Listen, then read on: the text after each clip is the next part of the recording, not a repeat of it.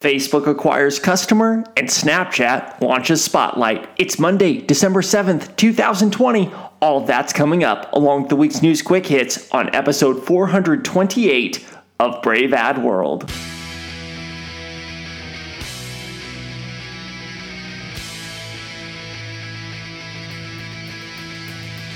New consumers, new media, new strategies.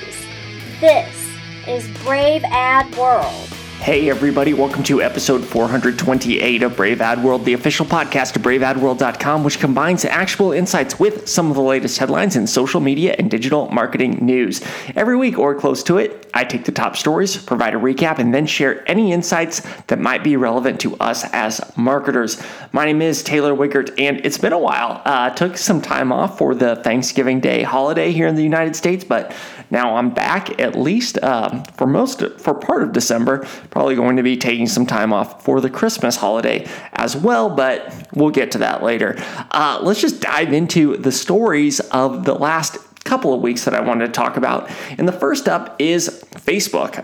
Facebook made probably, at least for me, it was an unexpected acquisition. It just reached a deal to purchase Customer with a K for more than $1 billion. So Customer, it is a customer service-based platform that it unifies all customer outreach from text, email, chatbots, social media, all into a single interface. And that gives businesses a unified view of any previous interactions that they might have had with a customer. So as more commerce moves online, businesses, they're looking for better ways to streamline their customer communications. And that's exactly what Customer aims to do. But why would Facebook make such an acquisition? Well, slowly but surely, Facebook has started to become more of a one-to-one customer interaction platform, particularly on WhatsApp. Facebook has also made major pushes to become an e-commerce destination by, for example, making its shop tab front and center on Instagram, to the dismay of many Instagram users. But the deal, it still has to get approved by regulators who are not on the best of terms with Facebook at the moment. But the move to make such an acquisition, it really just solidifies Facebook's strategy as becoming a commerce hub as well as a social one. It's become that much clearer. Clearly, this is where Facebook wants to go. It's not just about being a social network. It's really about being an e-commerce destination. And if 2020 has taught us anything, commerce is becoming e-commerce more and more, and Facebook wants to be the one-stop destination for all of it. All right, let's jump next and talk about Snapchat. So this story happened actually before the Thanksgiving Day holiday, but it was worth talking about. So TikTok aims to make users famous, but Snapchat, they're saying, hey, we can make you rich and famous. It just launched a new feature called Spotlight. It's designed to get users to share more creative content publicly. And as a bit of a carrot, it said that it's going to be giving out $1 million per day to users who take part. That's a big carrot, but the move, it's intended to compete directly with TikTok as Spotlight content. It's going to be featured on a feed of content designed to entertain, designed to engage users, much like TikTok does. Spotlight's even launching without ads to sweeten the deal, get users into the habit. Now, here's some details on that $1 million, of which there aren't a lot. But what we do know is the fund is going to be distributed based on the popularity of a video. We don't know what the maximum amount is that a user can earn, but we do know it's going to be sort of a popularity contest. So TikTok, they've clearly shaken the industry with its creator and entertainment-driven format. Now, Snapchat, they're looking to become really even less of a messaging app and more of an entertainment app to more directly compete. So it's interesting to see the evolution as Snapchat was once the new kid on the block. Facebook famously tried to acquire them, but now it's TikTok that everyone's jealous of, and Snapchat is trying to keep up or at least co-opt some of their features so as not to lose as much attention to TikTok. All right, that's it for the main stories. Now I'm going to dive into the news quick hits, where I'm going to hit other stories that happened at a high level that I didn't discuss earlier. So Instagram search, it got an upgrade with the new ability to search by keyword. Up until this point, Instagram search was actually limited to just hashtags or accounts. Search results are now given based on content type, captions, data posting, and machine learning to surface the most relevant content.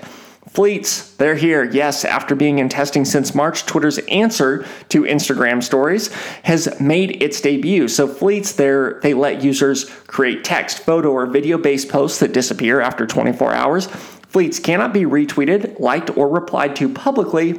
Users can, however, reply to them through direct messages. Twitter's goal is to give users something that feels more ephemeral to share their thoughts, opinions, and feelings that they wouldn't have shared otherwise.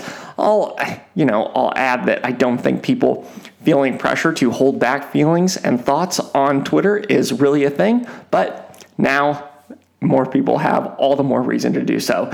Not to be outstoried, Spotify is also getting into the stories game with a new feature that organizes playlists into a stories-like feature. Spotify stories are accessed through an icon on supported playlists. From there, users can view short video clips from the artist and other vignettes related to content. I think we've reached peak stories. The TikTok ban, it's not over yet. The CFIUS, otherwise known as the Committee on Foreign Investment, is giving ByteDance another week while it reviews a new submission on its plans to separate its US and Chinese sides of its business. ByteDance has floated deals with Walmart and Oracle, but nothing is definitive yet. Its extension expired December 4th. I'm waiting to see what happened with all of that. Reddit revealed its daily active user numbers for the first time ever. It has 52 million daily users, which represents 44% year-over-year growth. While smaller than other platforms like Twitter, for example, Reddit's growth and audience engagement is pretty impressive. Now, why share this number?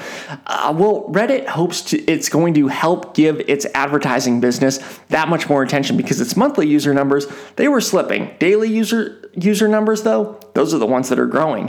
Facebook's cryptocurrency association, known as Libra, is getting a name change. It's now the Diem Association. Along with the name change, Diem comes with new leadership and financial partners. It plans to launch in January of next year at the earliest. Diem is another step for the beleaguered organization to separate from Facebook and pivot in its approach to avoid regulatory scrutiny.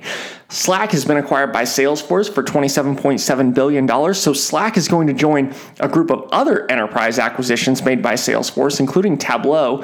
The move will give Slack a bit more of a safety net from Microsoft, which is really just made it a goal to keep Slack in check. Now, while Slack had an impressive first half of the year, it's actually fallen short of expectations in its latest earnings report. The consolidation of the podcast network industry continues with the acquisition of Wondery by Amazon for $300 million. The acquisition is actually the biggest sale yet, as Amazon joins Spotify in acquiring some of the biggest podcast networks out there. And lastly, TikTok might be getting out of the bite-sized content game at least a bit. Users will soon get the option to record and upload videos up to 3 minutes long. Currently, the limit is 1 minute. All right. That's it for episode 428 of Brave Ad World. Before I let you go, I always love hearing from you. Send questions, send comments. Let me know what you like. Let me know what you don't like to braveadworld@gmail.com. And if you get a chance, rate and review this podcast on Apple Podcasts or your platform of choice. It helps me know what you think, and it helps others find the podcast.